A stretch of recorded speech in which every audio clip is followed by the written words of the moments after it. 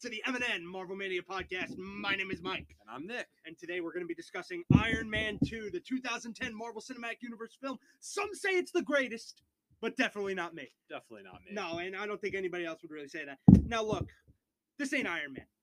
This ain't Iron Man 1.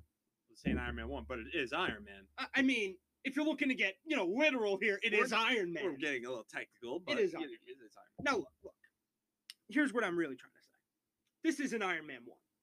Obviously. And yes. No, in terms of quality. Yes. This is not Iron Man 1. Right. Quit being so literal.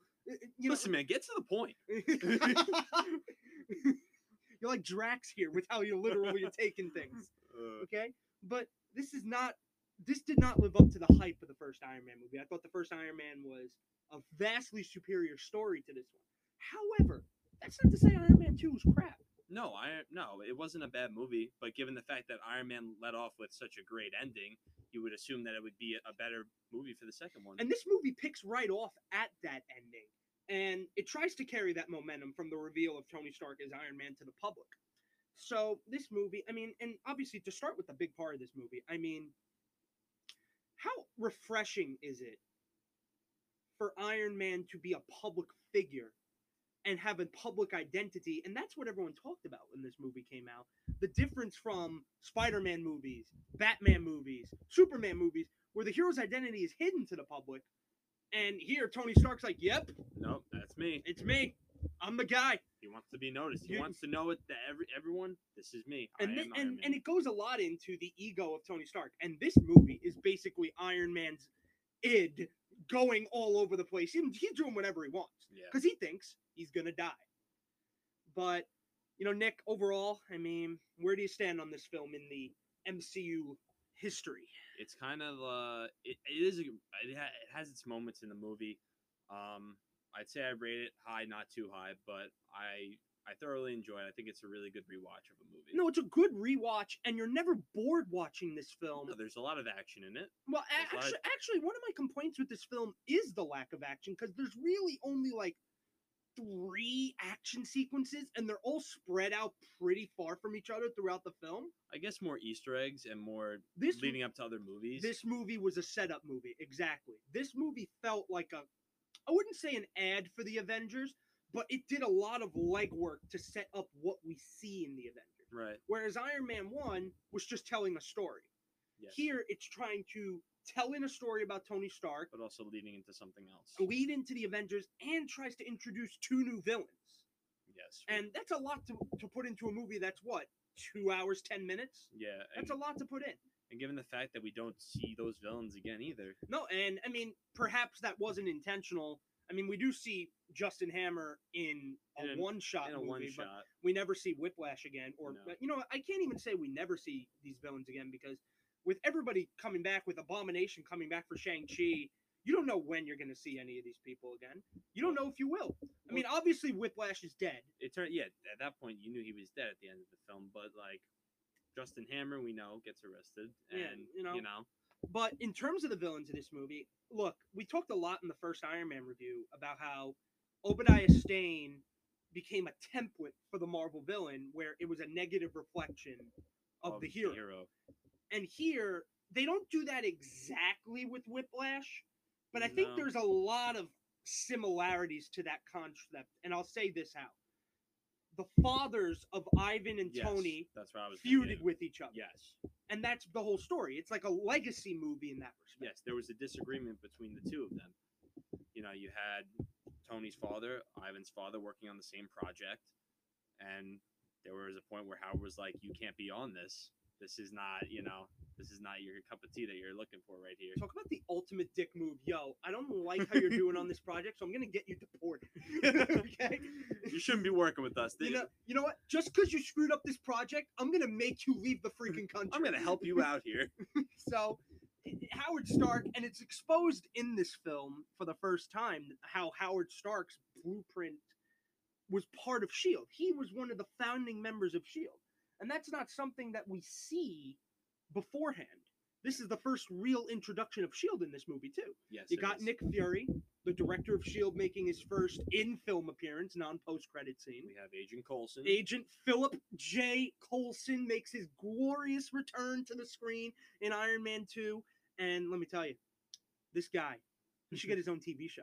He should. He should get his own TV show. Get 7 seasons worth. We should 7 seasons. Yeah, You know. should get his own show on ABC prime time. You know what? That's a good idea. We should write that down. Well, write that down. Write that down. We'll pitch it. We'll call it Agents of S.H.I.E.L.D. I like it. I'm a genius, I man. like it. I'm a genius. Thank you. I'm a visionary, like Tony Stark. I'm a futurist. All right, let's get on. Let's So- get to it. That's fine. So let's get on into it. Obviously, this movie starts out right at the end of Iron Man 1. And we see Tony on TV, the ending press conference from Iron Man 1. Of Iron Man 1. And he's talking, but immediately it turns away from that and turns our attention towards Ivan Vanko here, Whiplash. Yes. And we see his father dying. Yep. Now, we see his father in one other MCU property. However brief it is, he did appear in Agent Carter. Season 1, he was in Agent Carter. He was it wasn't the same actor, obviously. Yes. But he was a scientist that worked for Howard in the 40s. And I think that's kind of interesting, but here's something to know. I think there's actually a bit of a plot hole here. Because he's in Agent Carter working in the 40s, but I remember in this movie saying he didn't come to the United States until the 50s. So, little Marvel inconsistency there. A little It's bit. a little something I noticed. You know, that's a lot of things. Well, I mean, honestly, when you've seen a movie like like a thousand, like 1,000 times, eventually even the small details begin to get bolted into your head like that. So we meet Anton and Ivan. Anton dies, and that's when Ivan says, "Yep, I'm gonna kill the guy on the TV screen." That's his motivation. Yes. Seeing his father pass and knowing what Howard Stark had done to his father, he says to himself, "I'm going to do what should have been done because that should be me on that screen. And that should not be Tony. Tony and the Starks don't deserve it. The Vankos do." And it's really a family conflict when you think about it. It is. You know? It can be. But he's not our only villain here. We have Justin Hammer. And that takes us into my favorite scene of the movie. Okay? So after we see Anton die, we have the Stark Expo where Tony jumps out of a plane in the Iron Man suit, lands down at the Stark Expo for the opening ceremonies, greeted by the loud crowd, and we see him, and he's like, "Oh, nobody can go toe-to-toe with me. I'm the best." He's loving it. You know, he's living it up right there, okay? And he has a video of his father talking about the Stark Expo from years and years ago, and it's just Tony basking in the glorious name that he has, Stark. It's got a Stark. meaning. Stark Expo, and it's going to go along all year long. And at the end of that scene, he gets subpoenaed to go testify in Washington. God. And this is where we meet Justin Hammer. I've seen a lot of people online talk about how Justin Hammer might be their favorite, or maybe not favorite, but most underrated MCU villain. And I gotta tell you, he kills it in this movie. He's great. Rewatching it, it's great because he's basically trying to be Tony, but lacks the charisma and the skill to do so. He lacks the technology. He lacks everything. He tries to make what Iron Man, Tony Stark has built, but cannot achieve that whatsoever. He's not Tony Stark, He's and not, that becomes clear very quickly when he goes up there and he's speaking at the Congress or Senate hearing, whatever it is, somewhere in the U.S. government, and he's speaking, and you just got Tony sitting there bad-mouthing him the entire time. He's on his phone, and he's just like, "Yeah, uh-huh." And Tony's like, "When is a real expert gonna come testify?" You know, and Justin, that whole scene in the hearing is just Tony just not giving a fuck, showing everything that he has. He's so confident, and he's It's great. confident in everything he does. And the Senator Stern, who we see again in a brief cameo in Winter Soldier, his motive here is to take the Iron Man suit and have Tony turn it over. Yes. And Tony's just like, nah, you're not getting my property. You can't have my property. You can't have my property. And I think this scene is the highlight of the movie. And the reason I really think it is because this is just peak Tony Stark pre-Avengers. Because before the Avengers, yes, he feels the burden of trying to help other people based on what he's done wrong. But this is not the futurist yet. No. This is not the guy that is trying to save the entire planet from an intergalactic threat. Yeah. This is a guy who's just protecting America and feels absolutely invincible. Yeah, after all the weapons that he created, this one particular weapon is one of the most powerful ones he's made. Well, I mean, the Iron Man suit is not going to be replicated for 5 to 10 years. 5 to 10 years. Hammer Industries 20, you know, but the issue that Tony runs into a lot in this movie is just how much he thinks he is better than other people. He underestimates Justin Hammer. All of a sudden, Justin Hammer has an entire fleet of Iron Man drones or Iron Man suits, and he's outfitting the entire army, Navy, Marines, and everybody in these suits. He underestimates Whiplash, and all of a sudden, Whiplash has an Iron Man suit in the final scene of the film. You know, so his ego is extremely inflated in this film, and it's clear from the start till the end, and that doesn't really change in this film. Given the fact that even though before when he first created the suit, and given the fact that he had the palladium in his heart, not the palladium, but the carbide, the shrapnel and stuff, it was the fact that he created this element, not created, but basically for the arc reactor, and he's dying. Yeah, you know. And let's get into that, because after the hearing at the Senate, he returns home and he's testing his blood toxicity, and Jarvis is telling him the thing that is saving you, this arc reactor, is actually killing you. And it's really interesting that they basically have Tony's mortality get shoved to the front of it, because to the public, Tony is an invincible, unflappable figure. As Ivan said in the jail cell after a scene that's yet to come, he tells him, he's like, yeah, you know, if you can make God bleed, people will cease to believe in him. Tony, after Iron Man 1, is like that to the public. He's I wouldn't say he's a deity, but he's looked up to by many people. By many people, yes. You know, and his stock as a person and the company, as Pepper notes, has never been higher. No. I mean, it's just with the Iron Man suit, I mean, he had a lot of points in that movie where he was just getting ready. He's like, I'm giving everything to you. I'm giving Pepper, you're getting the company. You're getting this, you're getting that. He was preparing himself He knew if he was dying. For if he was dying, which I mean, he was. And he says, Pepper, have my company. Sell the art collection to the Boy Scouts of America. You know, he was giving away everything. And to him, it was, I'm not going to give a damn anymore. I'm just going to do what I want to do. And that brings us to the Monaco racetrack, where Tony is like, yeah, you know what? I'm going to go drive this car. I'm not a professional racer, but I'm going to go drive this car. But who else do we see? Yes, the cameo in this movie, besides Stan Lee, we get Elon Musk, who, you know, a lot of people have said is the real world version of Tony Stark in terms of industrialization and such. It's true. But who else do we see as well with Justin Hammer? Christine Everhart. Yes. Oh my God. The fact that I pulled that name out of my head, I didn't know we were talking about it first. And if I got it wrong, I was going to feel like a real idiot. But yeah, no, we'll tie into the first Iron Man movie. And, you know, this is her last mainstream MCU appearance. Yes. You know, and I actually think, in retrospect, it would have been interesting. Not to say necessarily it has to pop up in every movie, but when there's a big event like the Sokovia Accords or the Fall of S.H.I.E.L.D., yes, if there would be a piece in the movie where she's doing like a news report on TV, that'd be pretty talking about the events. And it kind of shows like mainstream continuity throughout. If they went that much into detail, I'd be like, you know, that's pretty cool. You know, I think that would be interesting. And I actually think there's online stuff that they've done with her, but I haven't seen it myself. I haven't either. So let's get into the Monaco. Tony is driving around and boom, making his first appearance as Whiplash. And look, for everything you could say about Whiplash in this movie, and you could say a lot. No, you could.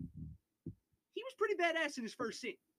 He showed off some pretty cool moves. And I would say 20 to 30 minutes into this movie, or whenever the Monaco scene ends, at that point, I thought that this film is like on the way to being on that Iron Man 1 trajectory of a type of film. Because I thought they did a good job setting the stakes up early. Tony says it's all about legacy. Tony feels that is dying. And all of a sudden, he has this guy chasing after him because it's his family. And the guy clearly has some very interesting powers. Yes. But after the Monaco conflict, which, by the way, contains one of the funniest sequences you'll ever see. With Happy, right? With Happy ramming the car. I got him! And then Tony's like, "Were you trying to hit him or me? I can't tell." Oh, So, and then you have Pepper hyperventilating in the back seat, and Tony screaming, "I was attacked!" What were you thinking? Are you out of your mind? I think one of the greatest parts is that the suit up of that armor in the suitcase was Yes. was amazing. That's the background on my phone, the live action photo of Tony doing it it's such a great with his scene. helmet coming down. It's And such the a great briefcase, scene. it is a great scene. I love it so And much. from there, I have to say, after that, the next action scene doesn't come for quite some time. There's like there's kind of like a middle scene when it comes to Rhodey and Tony. Pretty Yeah, much. that's the next one. That's like the next one, but it's not that big of a scene. But after that, most of what we get is exposition or explaining things, and like then. But one key thing happens in that middle period in between the fight at Tony's house between him and Rhodey Yes, and the Monaco racetrack, and that is the introduction of Shield.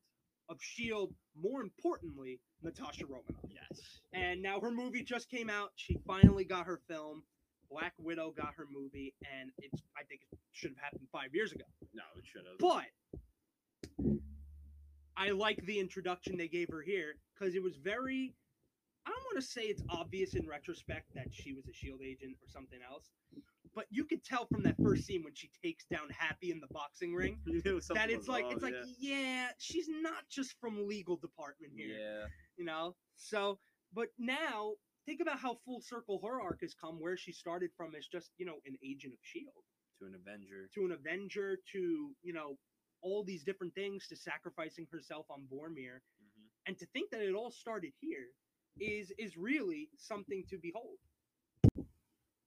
So also we have another role we got in here, Yeah. Mr. Rhodey, a new face in the MCU, you would say. Yes, they make an inside joke about it too. Little inside joke. Oh, you look different. Was it you look different? Yeah. It was something, it was- along those lines. It was like, hey, look, it's me. I'm here. Deal with it. Deal Let's with it. move- let's- It's somebody new. You know who it is. Yeah. But we see him in the movie. He's Don Cheadle played as Rhodey. Now we see him in another scene where Tony is having his little birthday party. Ah, yes. He's a little drunk, had too many drinks, Pissing in his suit. pissing in his suit. I forgot about that. Oh my god. He's like, I just did. And then he See- tries to tell Pepper later, I got a filtration system in there. You can drink that water. Oh god, disgusting. Anyway, you see Pepper coming in. What is he doing? He's like, I got this. Don't worry. Coming in. He's like, what are you doing? Oh, I'm having a good time, having drinks. He's shooting watermelons out of the sky. And then you have the scene where Rhodey finally gets his big debut with an Iron Man suit. Yes, the War Machine makes his first real appearance here. His first real appearance. Nothing with the fancy gadgets on him, but you have that point where him and Stark finally have a little going out with each other. Tony is drunk. Rhodey not really. He's inexperienced in the suit. experienced in the suit, but he's trying to be the main authority right here. Try to tell Tony this is it. The party's over. And I like this scene a lot. Given the fact that Rhodey is a little bit different, getting used to his kind of a new character to him. But you have the big blast between. You have a little fight. Little weights swinging around. Yeah, swinging some weights with each other. Barbells, yeah.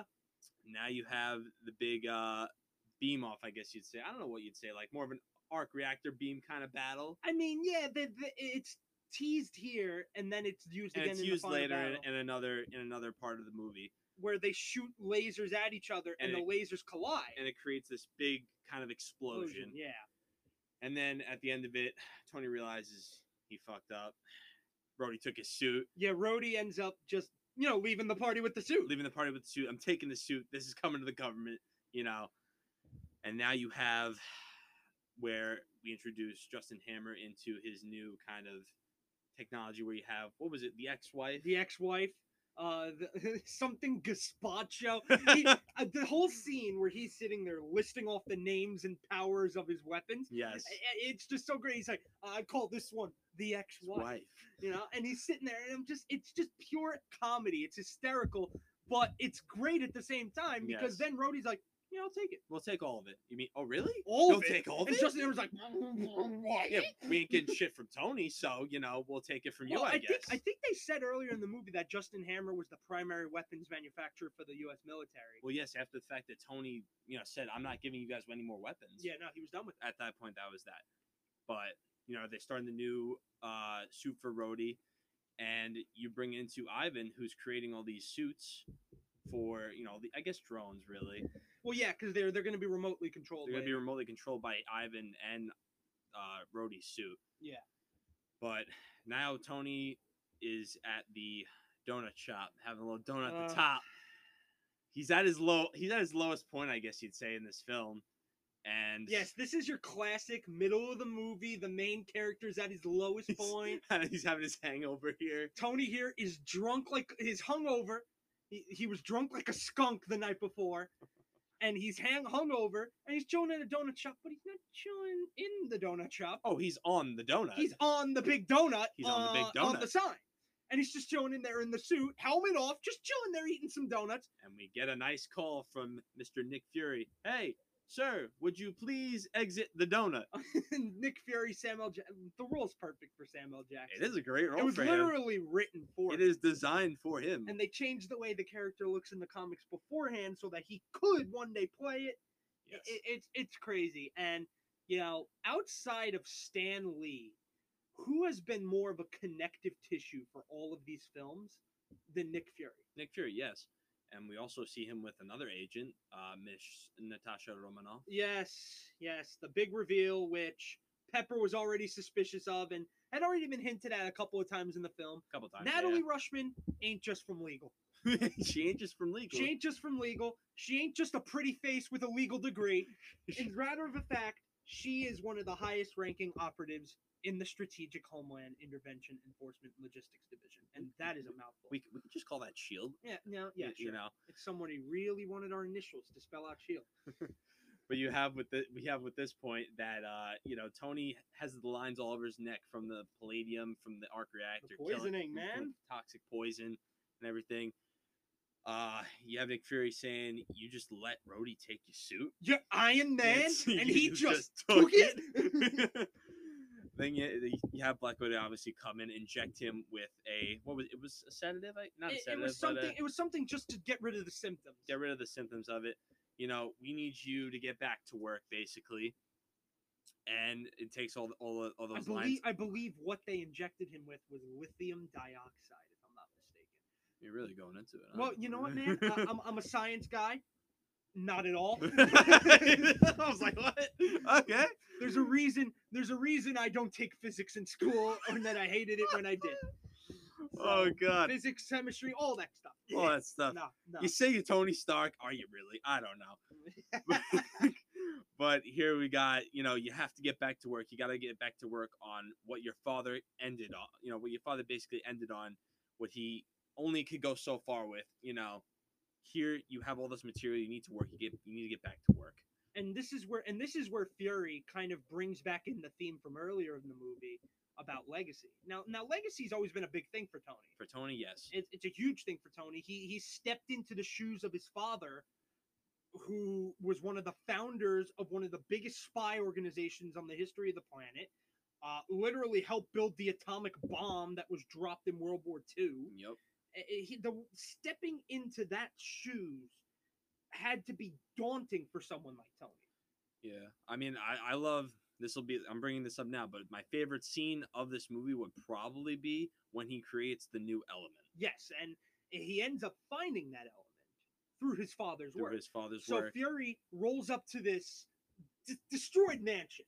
The place is wrecked. Yes. Rhodey and Tony did a number on this place. Oh, God. Okay, hell, with the way it was looking, I probably could have put in a competitive bid to buy it. Okay, so Nick Fury's sitting there and he's like, "Yeah, your father created SHIELD," and Tony's like, "He's like, what?" Because at this point, SHIELD's really not known to anybody. No, it wasn't introduced that much until now. All we knew beforehand was that Fury was the director. Yes. Coulson and Romanoff were operatives. This is Fury's big week, okay? Well, it is part of Fury's big week, yes. And all of a sudden, Tony's realizing his father lived in a much different type of life than he could ever imagine. Well, His yeah. father wasn't just a weapons manufacturer. No. Yeah, he was someone that oversaw one of the biggest organizations to protect the planet. And that was kind of the reason why he decided not to have what was it, Ivan or Vanko? Both? Anton. The reason why he didn't want Anton in Shield any longer, basically, because you know, well, Shield has always operated in the shadows. in the shadows, but still, you could tell you don't want that guy running around here. You know, you don't want that guy running around here. You know? No, definitely. I see what you're saying. So, but and one of the more interesting things about it, like you said, that scene you're talking about, one of your favorites, is where he discovers the element. Preceding that yes, is where Tony is going through all the old journals, the old videos of his father, and he's trying to find stuff. I like the video when it showed his father basically and showing Tony at a young age where Howard's basically trying to explain his, what was it, it's a diaphragm, I guess. Yeah, diaphragm, whatever it's called. Diorama. Diaphragm? That's part of the body. Listen, I'm trying to think of the word here. But anyway, you basically have this setup here and showing what is going to create the new element that Tony does create, basically. And at this point, it's where he makes the new element. And you have Coulson come in at this point, and you see a little item in the background. What is that item, Mike? All of a sudden, Phil's like, "Do you know what this is?" And he picks up, and it's prototype. It's a prototype of Captain America's shield. Yes. And Tony's like, "Yes, it's exactly what I need. Bring it to me." He's like, "Here you go." And Coulson, and we figured this out in the Avengers. Coulson's a big fan of Captain and all America. throughout Agents of S.H.I.E.L.D., Coulson's a fanboy. He's a history buff. Captain America, can you sign my trading cards, please? They're vintage. They're vintage trading cards. He loves this stuff. He lives for the history of S.H.I.E.L.D. and all this stuff. Coulson, that's literally all he talks about sometimes. And he's like, "Do you know what this is?" And this is, look, it's a tease of what was to come again. Yes. Because this is obviously all about just setting the fact that Captain America existed in the MCU at that point. Because obviously a year later we would see Captain America's first movie. Referring back to like the Incredible Hulk, we never saw that scene like that they explained in Avengers where he shot the bullet. That also, I don't know, you saw a Captain America shield in that scene. I don't know if you ever noticed that. I think you're right. I do not remember it, but I feel like I've heard that. But there were very different points where they explained Captain America would be at some point in the MCU. Yeah. You know, he's one of the main guys, you know. One of the top guys. One of the top guys. As much as I disagree. As much as you disagree. But anyway, back to Iron Man. Yes, the superior here. The superior. All right, relax. Okay. But you have him where he's creating the new element, and he has the final piece to even out and balance to create the new element. After finally creating this new element, he's like, "All right, run diagnostics on it, you know, see how it goes." And the best part was when he puts the new element in, and the chess piece kind of shines up the screen. Yeah, shines up everywhere, bit. Yeah. It's like, tastes like coconut. Oh, yeah, this is great. I was like, awesome. I mean, look, I think everyone knew that Tony was not going to die in this movie. Nah. You know, they figured out very early on that Tony Stark, Robert Downey Jr. was boxed off. It's just an arc for his character to go farther into what his character he really needed is. At that point, and this is one of the things that the movie here does in terms of Tony's character arc. This movie takes Tony from a guy who feels that he's invincible and can't be touched and humbles him quite a bit. Yes. You know, and he's humbled by his own failure with Rhodey as a friend. He's humbled by his failure with Pepper, and that's something to get into here. Because Pepper and him, in this movie, do not spend as much time together on screen, but they're still dynamic. No, they're kind of... They were kind of like an on and off couple, I guess. No, I don't think they were really an official thing. It wasn't official until the end of the film when they kiss. Yeah, that was the big thing. They weren't really together throughout most of this film. Yeah, but at the point, ending scene of this movie, again, just like Iron Man 1, comes down to them working together and Tony kind of saving her. Yes. Or Pepper saved him in the first movie. Now he's saving her. Right, because Pepper basically owns part of the company. She's the CEO. She's the CEO. She's the top dog in the company because Tony thought he was dying. Yes. But now getting to, I guess you'd say, the end of it. Now that Tony has the element in. So to get to like the part of the movie that I kind of have a gripe with here. So I thought that they started off really well with Whiplash in this movie. and that his first introduction building the arc reactor and the whips Yes. in the Siberia or wherever he was with his father. Well, getting to the point with like when Justin Hammer kind of hired him after after the Exactly. Monaco race. So Justin Hammer hires him, but most of the middle section of the film, we barely see Vanko.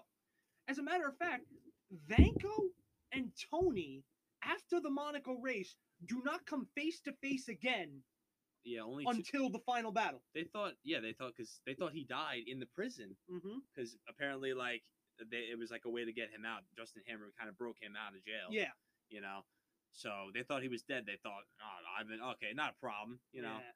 but now you come to the point where they didn't show him a lot. I mean, they showed him like with his bird. You know, I need my bird to his work. Bird, you killing know. a couple of guards to escape Kill a because couple of eventually guards him to- and Justin Hammer come to disagree. A big disagreement. Big yes. disagreement. Who would have thought that two villains were going to end up disagreeing? I need suits. I need suits. These are not suits, Ivan. This is not what I wanted. Yeah, well, that's what happens when you put two villains who want the different things in the same place.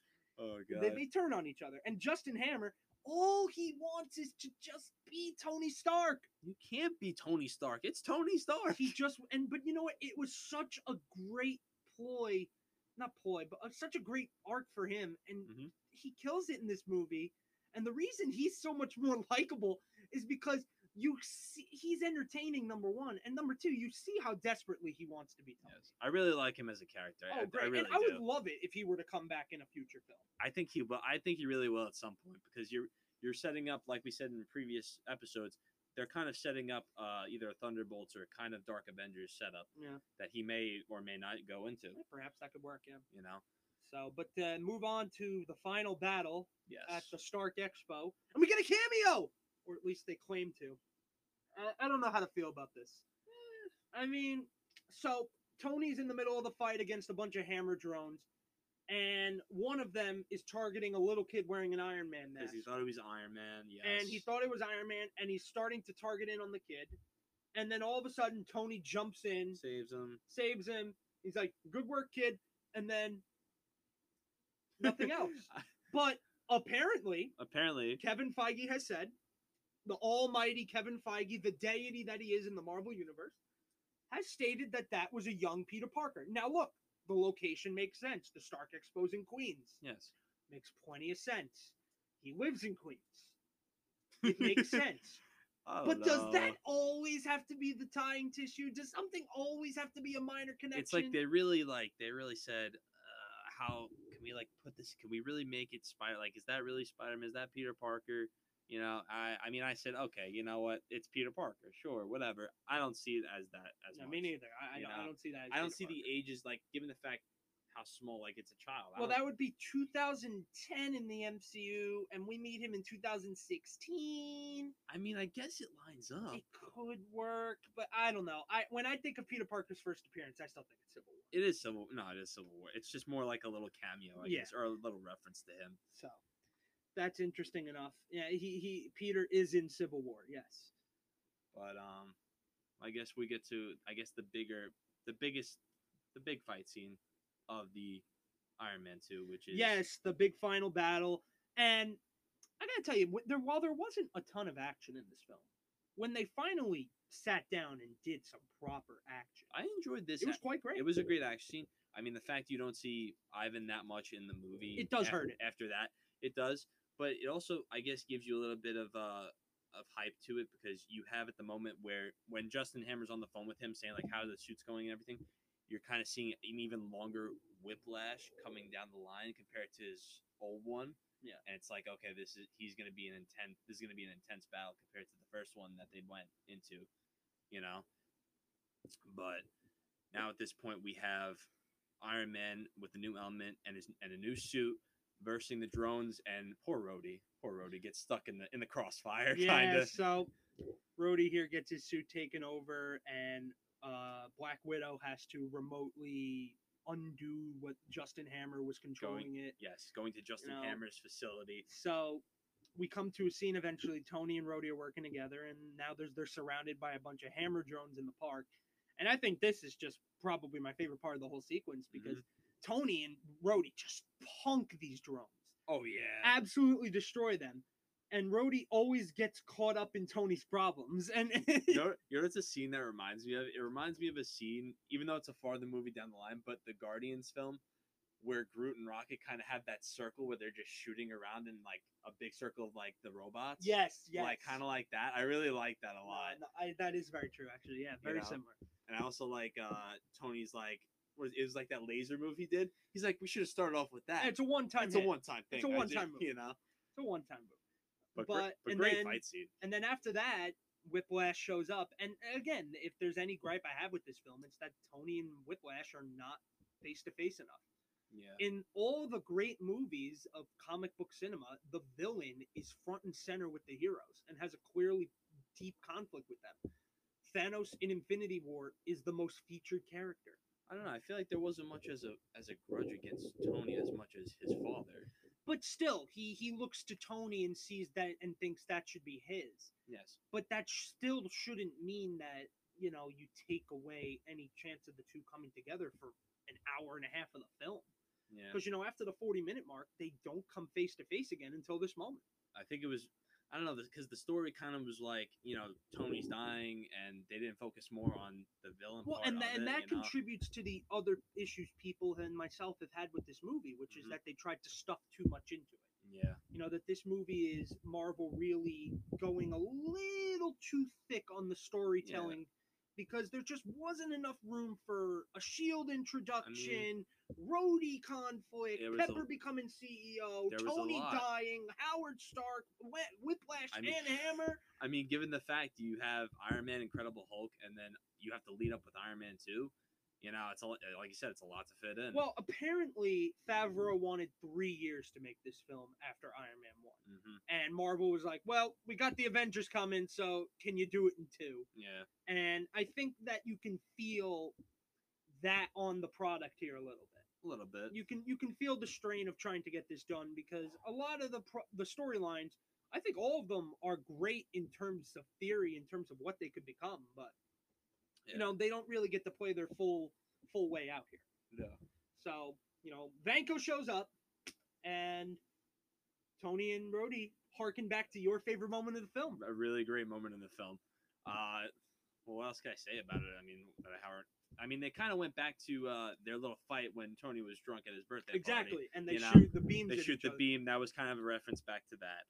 And that's kind of where they, I guess, kill him. Yep, and they kill him. And then it turns out, oh no, there's a hammer drone that's about to explode in every single hammer drone. And basically. Pepper Potts is standing right next to one. Boom, Tony swoops in, makes the huge save. And that's, I think, at that point, that's when their relationship really hit that point. They finally get together at that point. And then the film ends with Tony and Rhodey being awarded Medals of Honor, I think, or whatever it is. I think it was Medals of Honor. By Senator Stern. Tony's favorite person. And, he comes back in Winter Soldier, people. And his motive really becomes clear here, because why did he want the Iron Man weapon? Because he wanted to turn it over and have Hydra be able to use it. I like where he's pinning the little metal on Tony's suit. And he's like, ow. He's like, sorry, I'm sorry, see how like little prick could be. Yeah, so how much a little prick can be annoying. It's great. So, and then the post-credit scene of this film obviously sets up Marvel's next film. Film. Back then, Marvel wasn't in the business of setting up 10 movies from now like they are now. No, but you had back in the movie where Coulson had to be sent on to another job. Yep. And we didn't know what that was at the time, but now they show in the post-credit scene it was Thor's hammer. Yes, Jonathan. Isn't that the name of Thor's hammer? Who the hell's Jonathan? You've never seen that? No. So there's the interview where the Ant-Man and the Wasp cast is asked to pronounce Mjolnir, Thor's hammer's name, and everyone's getting it wrong, and then you just got Paul Rudd. Jonathan?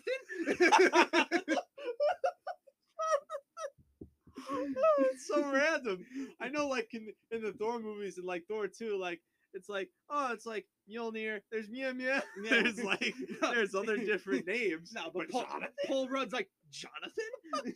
So whenever I see Thor's hammer now, I just kind of think of that. So come, Jonathan. So, oh God. But then you got Coulson Sir, we found it. And they zoom in Thor's on the hammer right in the ground. We don't know exactly, but you get the thunder in the back, and you know that's setting up the next movie, which is Thor. Yeah.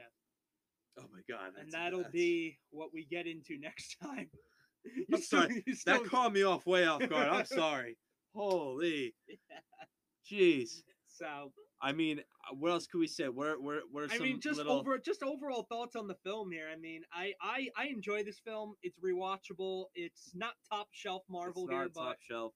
I it's mean, high quality. some of the little things that I enjoyed. I don't know. I think we brought it up, but I thought one of the little details was nice, like Tony going to get the little gram to make the element, and how he bought Pepper strawberries. Yep. Which she's like, I'm allergic to that. The right? one thing I'm allergic to on this planet. The one is thing strawberries. strawberries, and that's what you just brought me. So And then also going back to the little, I guess I don't know what it was. It was that thing that just kept moving. He's like, let it stop, and then that little thing. It was like 3 little bars kind of moving. Oh yeah. Okay, And, I remember what and you. he like tried to make it stop, but besides that, I don't know what else. What else do you think? Any other little things? I mean, I think we've kind of hit this movie all around here. Did we talk about Howard? That little scene which scene? in his little video when he said, my greatest creation will always be So you. obviously, again, this is a movie about legacy. Yes.